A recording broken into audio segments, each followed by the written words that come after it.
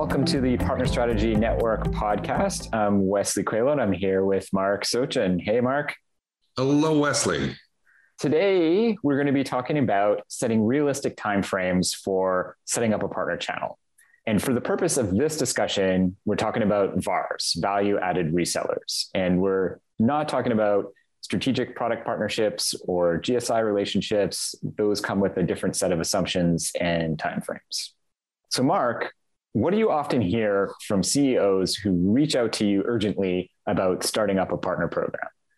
Well, Wesley, I often hear from startup CEOs who are under tremendous pressure to drive up sales and revenue, especially if they've just received financing, they've had to make some pretty big commits to their new investors, and now the pressure's on.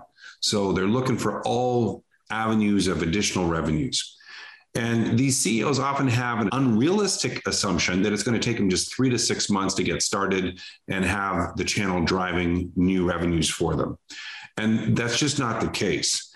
So first, you need to take a step back and consider if a VAR strategy is even appropriate for your current situation or timeframe, and make sure you aren't making one of the common classic mistakes. And one of those common classic mistakes is starting too soon to build up a VAR channel. Ideally, you should be at 20 million in annual revenues or more in order to be successful with a VAR program, or at least there has to be a very strong alignment between the companies and your ideal customer profiles. So I understand that it's not always the case that you need to have 20 million or more in revenue, but it's ideal if you do. Why is it that you need to have that much revenue to get started?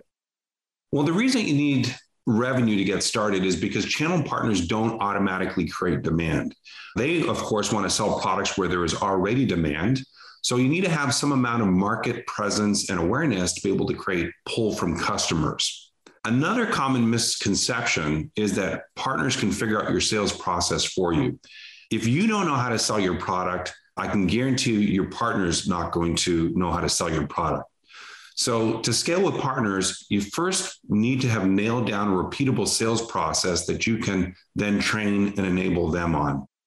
Let's say you've considered those two common pitfalls and a number of other things that are important factors in determining if a VAR program makes sense for you, and you've decided to go ahead. You've got market presence, you've figured out your sales process, you know it's repeatable.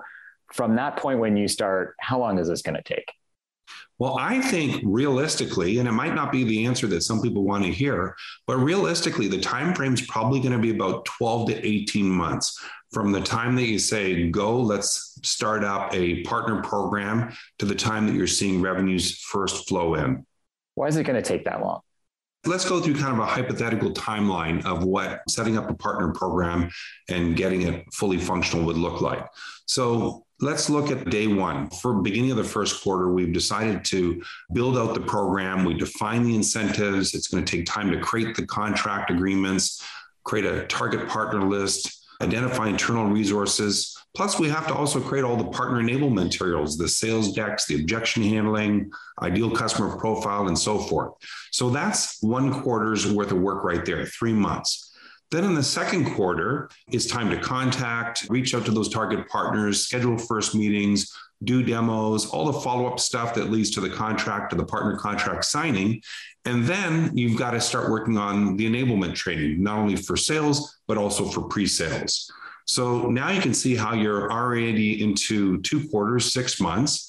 And only from the time that your sales and pre-sales enablement training is completed, are you ready to start doing some joint marketing and prospecting. So you might enable some joint webinars, get those scheduled, some prospect calling to friendly partner customers, and start registering opportunities in the joint partner sales pipeline. So now we're at 9 months. And as new sales opportunities get registered, now it's 9 months plus whatever is your typical average sales cycle. And that's how we get to the 12 to 18 months.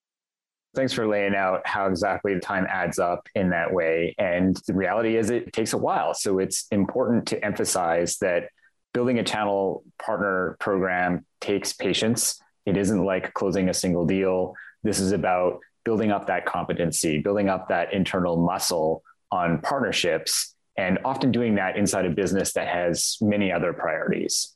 So that just takes time. And of course, there's a major payoff in terms of scaling sales when you get it right. Okay, well, thanks for listening. And for more information, you can subscribe to the podcast and come join the discussion at the Partner Strategy Network LinkedIn group.